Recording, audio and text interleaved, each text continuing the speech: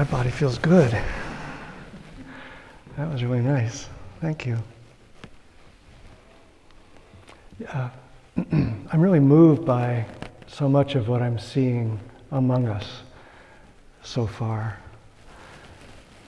There's a Zen story that a student had been working with a teacher for a long time, and the teacher began to think, this student is maybe ready to become a teacher themselves. So he invited the student to come to visit him. And it was a rainy day, and the student came in, sat down in front of the teacher. The teacher said, when you came in the door, did you put your umbrella to the right or to the left of your shoes? And the student didn't know. And so the teacher said, not quite yet. Not quite yet. So shoe meditation. I noticed that we're practicing shoe meditation very beautifully here. There's a Zen saying, show me your shoes and I'll show you your mind. Can we take off our shoes and place our shoes with the same care that we would pick up a newborn baby? It's so fun to see that happening. So lovely to see people taking the long way to the meditation hall.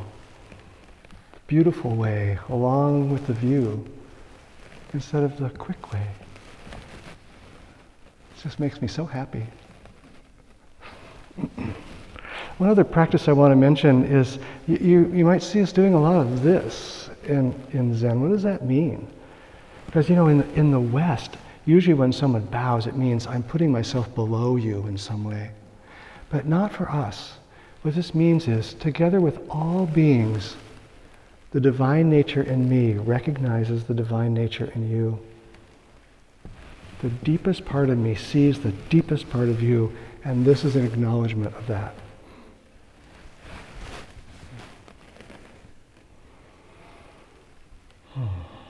Well, silence.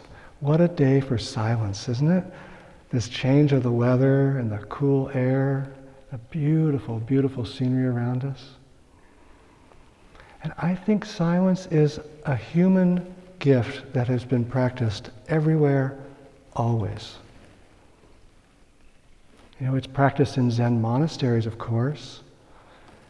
And you look around at the architecture of a Zen monastery, particularly a Japanese one, and there's silence in the architecture itself. It's very spare. The garden is a rock garden. The cushions are placed just so. Silence. The Taoists and the Buddhists have been living silently in caves in China for millennia, and they're still there. This is still a live tradition going on. You can go and visit those people in little hermitages, in caves, high up in the mountains. Christian contemplatives have been practicing silence, again, for millennia. The Desert Mothers and Fathers, the silent Catholic orders, Quakers, like I grew up. Muslims are practicing this right now. Allah made a retreat to the desert, just like Jesus. Ramadan, a time of fasting, of letting go, of silencing the mind. And the Sufis, whirling.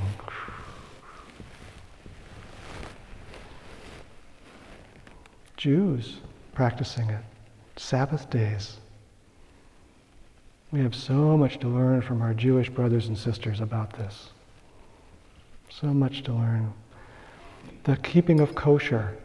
What a beautiful way to quiet our wants by saying, no, we do that within this framework. We don't do anything outside of that. And it's not just religious communities. Secular communities practice silence. I live on Guimas Island, just right over there. And we have a lot of hermits. And I count myself among them. It's mostly people who've kind of eddied out. They live in the woods. We see them every once in a while. They drive the 64 Chevrolet pickup truck that's rusting through and has ferns growing out of the bumper. They go 15 miles an hour. We pull over and get out of the way. You know, you think about people like the science researchers that go to the Arctic or the Antarctic and live completely cut off for months at a time because weather makes it impossible. I think of the beat poets going up to the fire lookouts in the 60s and the 50s and making that their silent retreat. So it's everywhere, this practice of silence. Think for a moment, what is your practice of silence? How do you do this? How do you embody this fundamental human quality that we have of entering silence and appreciating what we see?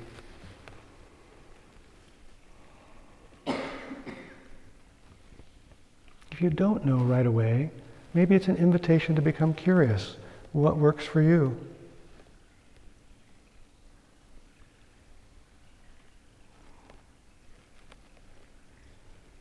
John O'Donohue wrote, "May you open the gift of solitude in order to receive your soul.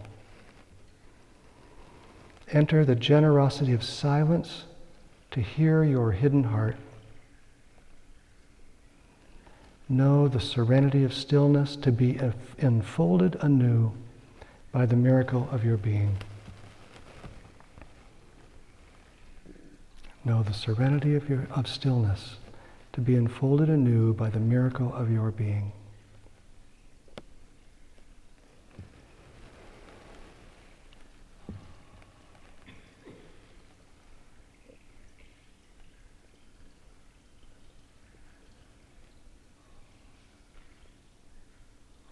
Delicious. But you know, a silent life isn't a total contemplative life. It's not enough. Silence alone can be an escape from reality. We call that spiritual bypassing. You know, we might use silence as a way to withdraw from the difficult things that we need to attend to. So it's not the end, it's the means. Silence is not the end, it's the means. And my Zen practice is an engaged practice, but I had to find that. Being a highly sensitive hermit myself, I took to meditation. Boy, did I take to meditation. And the more hours, the better. But luckily, I was sitting on the cushion after some years of this, and I stopped being able to do that. There was something wrong. There's something, like you mentioned, fidgety. That's what I was. It was fidgety. I needed to get out there and engaged. I began to realize that it was a sort of a self-indulgence that I just sat there hour after hour. So I got off the cushion and I went to the local hospital and I said, "I hear that you have a volunteer chaplaincy program. Is that possible for me to do that?" And started a whole career for me.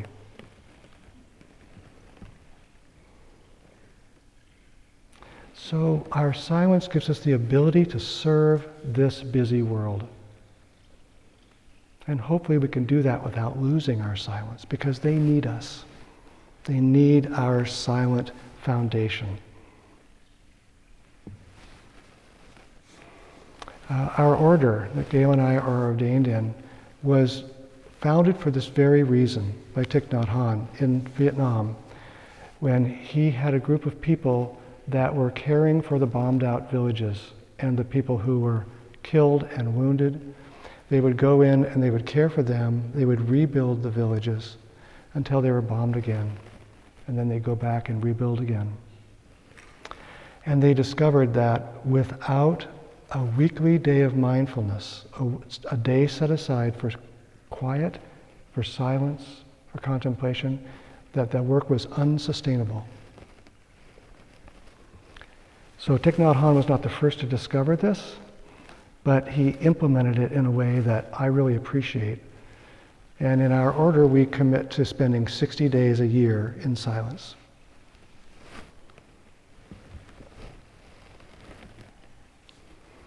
This is by Martha Postlewaite. It's called Clearing.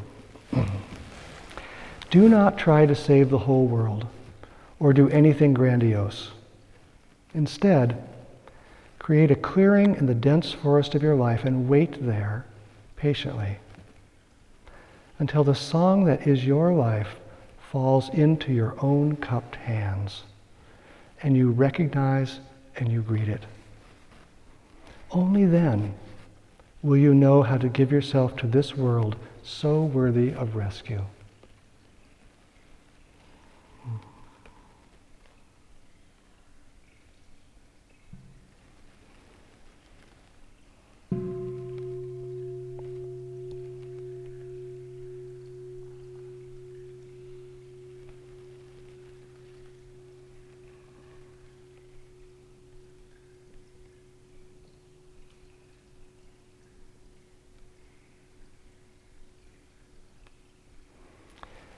This cultivating of silence in order to be helpful in the world is the teaching of Mother Mary, the teaching of the Bodhisattva Avalokiteshvara.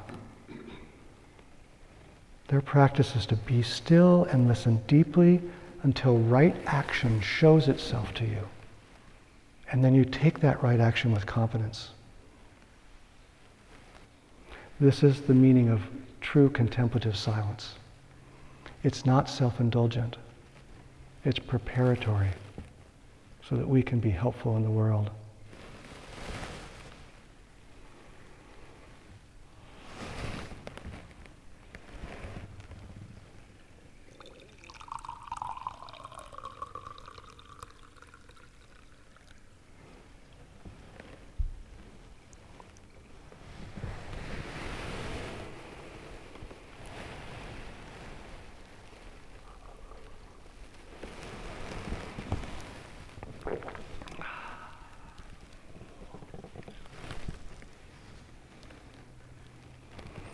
So maybe it's the case that silence is our natural state.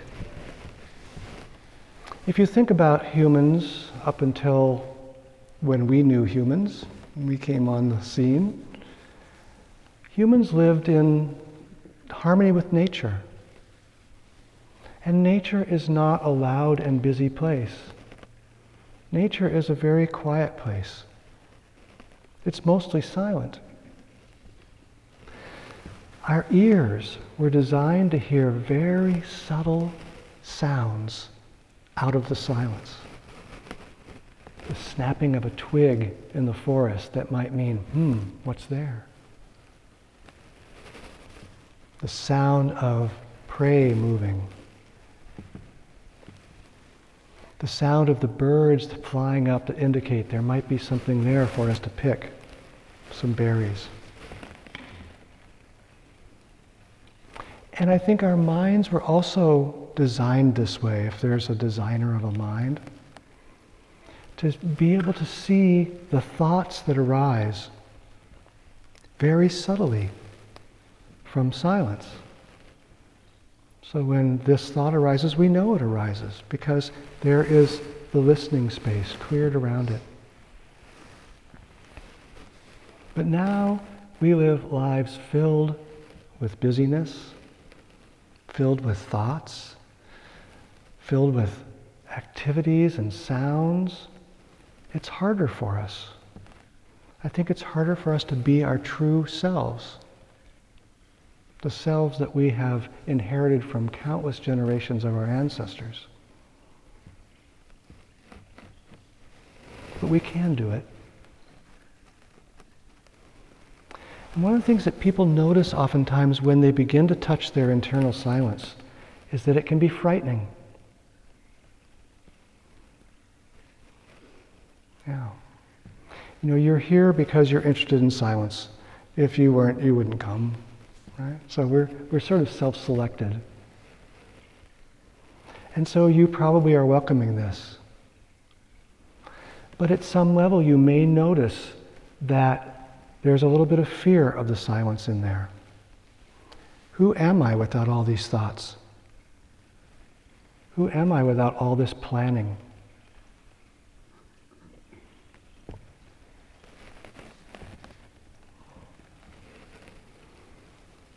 So our silence might be the silence of the open prairie, or it might be the silence that says, oh no, here's that fear I've been holding all my life that I don't want to see, and in the silence it can now present itself. Now, and if that happens, wonderful.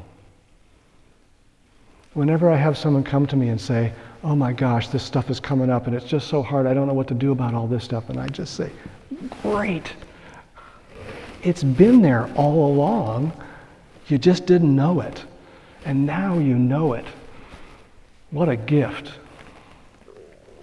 But it's hard. And I really want to acknowledge that it's hard. And we often just don't want to face ourselves. And every one of us has difficulties in us that we don't want to face. Every one of us. There's no escaping this. So you can drop that need to have a facade right now. Because we're all a mess. And the sooner we see that, the happier we're going to be. Because there's nothing left to protect. Oh, that's my mess. Huh, okay. Wow. I didn't think it was that bad. Usually we create a level of internal noise to cover that up.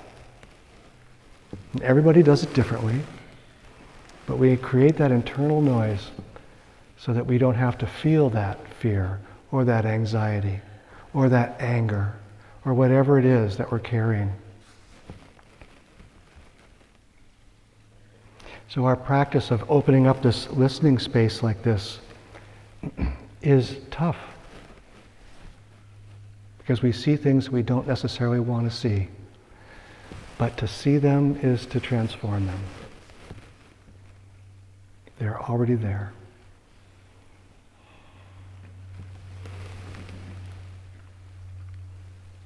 And when we do that, then we clear the listening space of some of that stuff. We begin to transform it. And then the joy is right there for us to let in.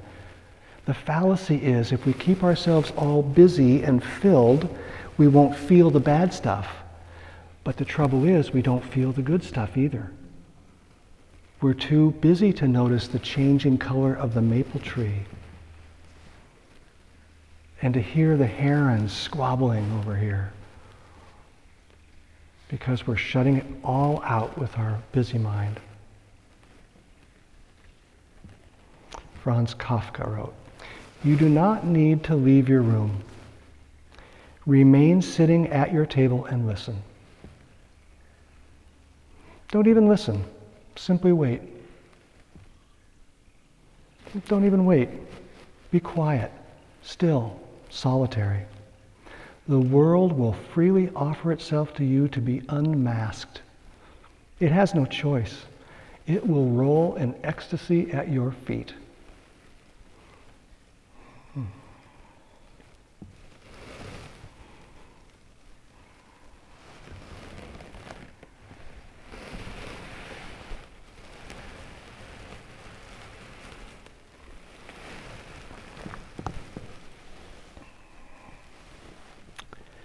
So I'd like to talk a little bit about outer silence and inner silence. So let's start with outer silence. We can make a silent environment for ourselves. It's part of what we've done here on this retreat. We've agreed to the way we're going to be together, and it creates a silent environment. The way we've created this room, the way Shannon has created this room, is so beautiful and peaceful and silent. So living simply is a way of creating outer silence. In Zen, we live by what are called precepts. They are, if you're a lay practitioner, 5. In our order, we have 14. If we're living in a monastery, it's more than 200. But these precepts are, how do we say this? They are restrictions on our behavior. That's the way I first encountered them. So, for instance, one of my precepts is the vow to speak truthfully and lovingly. So I can't tell a fib. So it feels like a restriction, but it's actually a liberation. Because now I don't have to be worried that I'm telling one person one thing, another person another thing, and I got to keep track of those two different stories. But a precept is a way of simplifying our life and making our life more silent.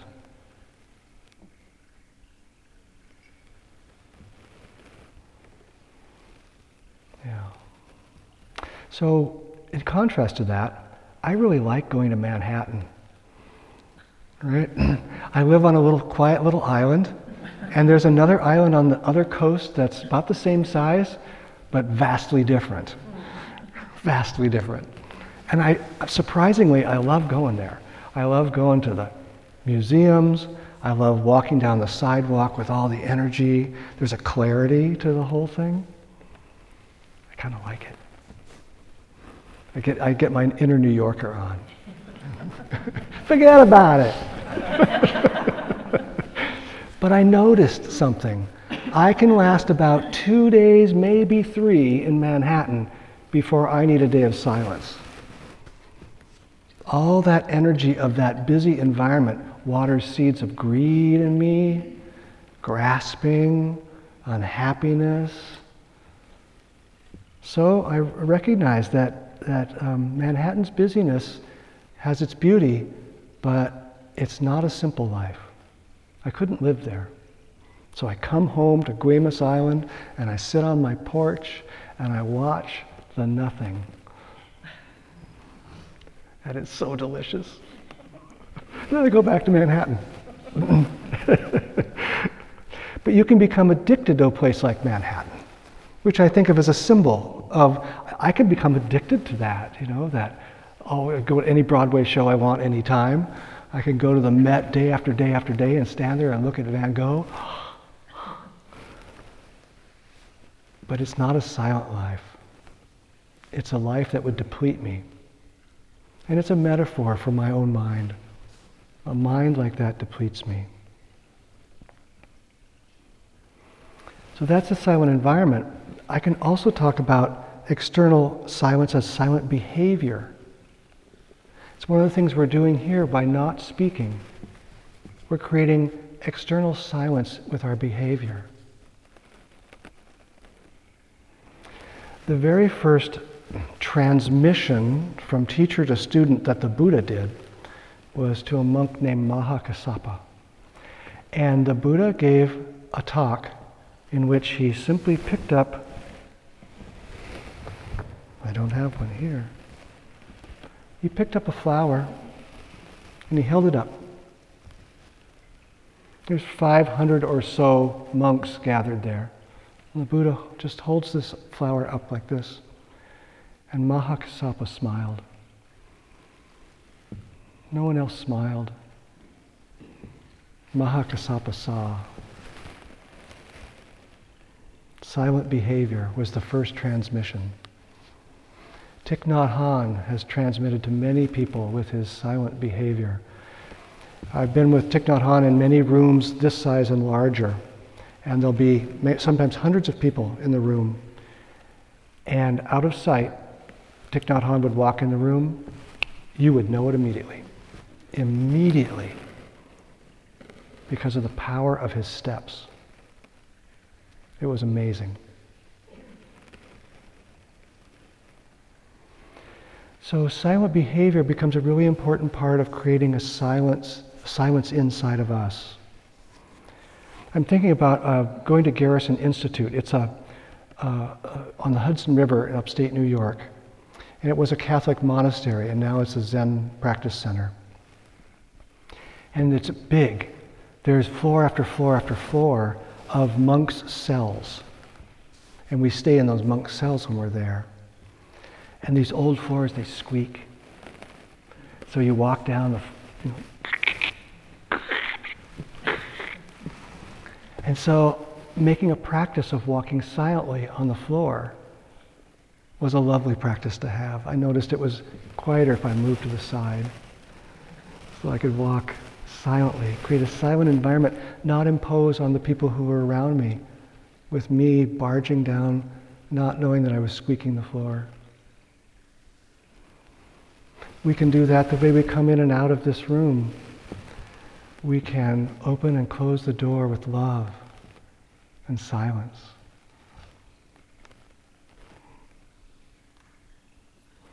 This vast tideland out here, it carries a lot of water, but it silently ebbs and silently flows. A small little brook makes a lot of noise. We can hear the fountain over here. It makes more noise than this huge bay. So we can not disturb the world and make an outer silence. So how about an inner silence? Inner silence is supported by an outward environment, but you can have inner silence even in a busy environment. And we do that by slowing our momentum in the ways we've been talking about.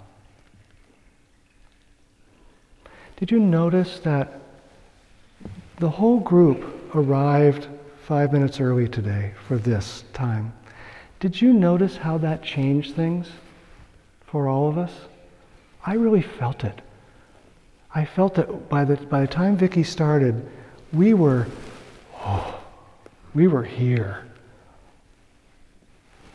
Lovely. We created the inner silence by slowing our momentum, by not arriving at the last second with the rushing energy of, oh my gosh, I gotta go, I gotta get my seat, I gotta get my coat off. No, we just were here. Boom.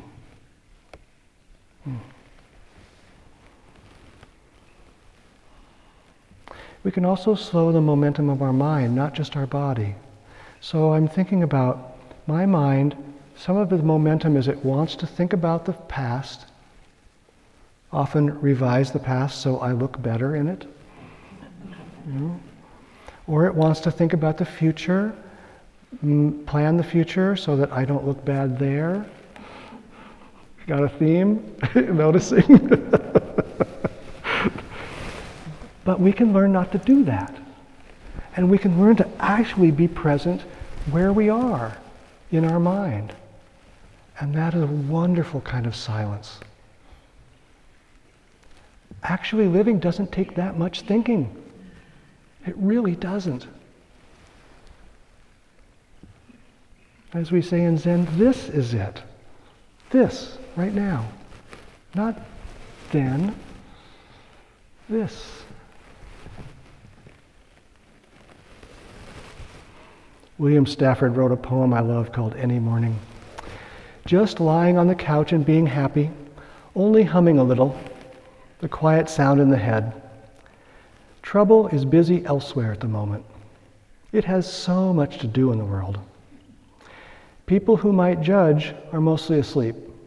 They can't monitor you all the time, and sometimes they forget. When dawn flows over the hedge, you can get up and act busy. Little corners like this, pieces of heaven left lying around, can be picked up and saved.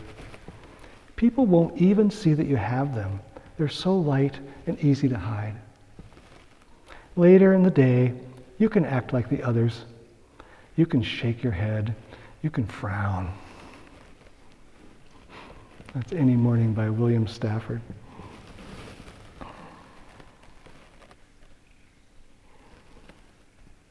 So just like sitting on the cushion and finding that contemplative space, our inner silence isn't for our own benefit alone. It's for the benefit of everyone.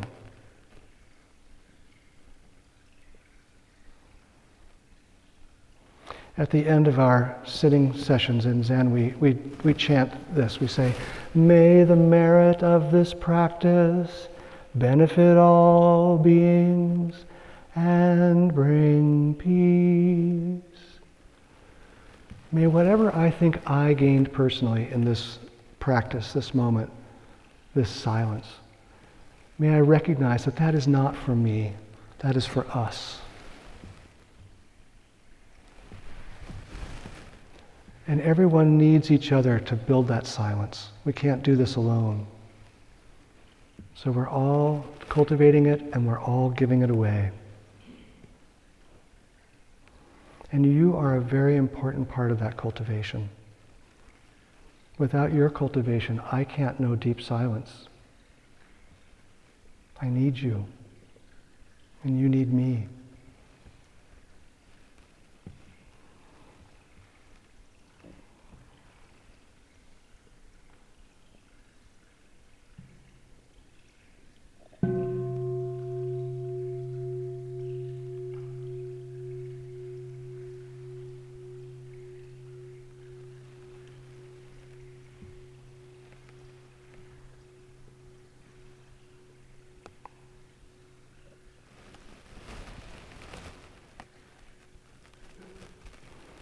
So I've spoken of silence as though it takes a lot of effort, but it really doesn't. It's what's left over when our effort stops. It's always there. And so we practice the effort of slowing our momentum so that we have the ease of the silence. We go together, hand in hand. Transforming all these habits we have of busyness, of filling our mind, of filling our lives, that takes effort. But the fruit of that takes no effort at all. It's such a joy. And I'll talk more about that later. I want to leave us with another poem. And at the end of the poem, what I'd like to suggest is that we have 2 sounds of the bell, and that we stand and we bow like we did before. And then that we all leave silently. And we will have our walking meditation practice. We'll gather again at 11 o'clock. So you have some spaciousness to practice stillness and silence. So this is by Neruda, this poem. It's called Keeping Quiet. Now, we will count to 12 and we will all keep still. This one time upon the earth, let's not speak any language. Let's stop for 1 second and not move our arms so much. It would be a delicious moment. Without hurry, without locomotives, all of us would be together in a sudden uneasiness. The fishermen in the cold sea would do no harm to the whales, and the peasant gathering salt would look at his torn hands. Those who prepare green wars, wars of gas, wars of fire, victories without survivors, would put on clean clothing and would walk alongside their brothers in the shade without doing a thing. What I want shouldn't be confused with final inactivity. Life alone is what matters. I want nothing to do with death. If we weren't unanimous about keeping our lives in so much motion, if we could do nothing for once, perhaps a great silence would interrupt this sadness, this never understanding ourselves, this threatening ourselves with death. Perhaps the earth is teaching us when everything seems to be dead and then everything is alive. Now, I will count to 12 and you keep quiet and I'll go.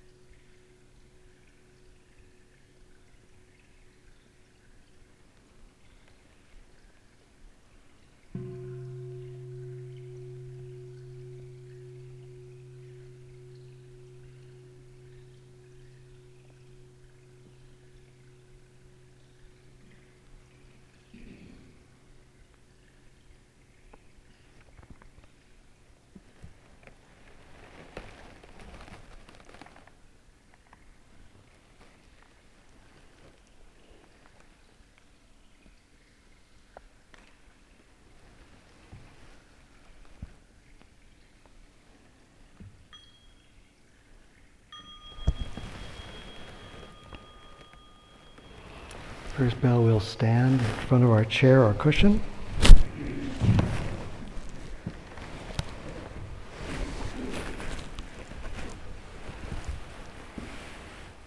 Next bell, we'll bow to each other.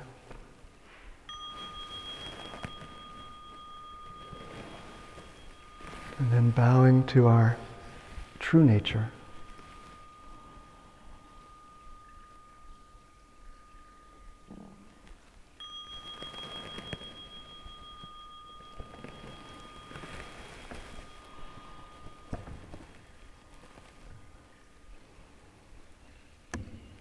We'll gather back here. Whoops.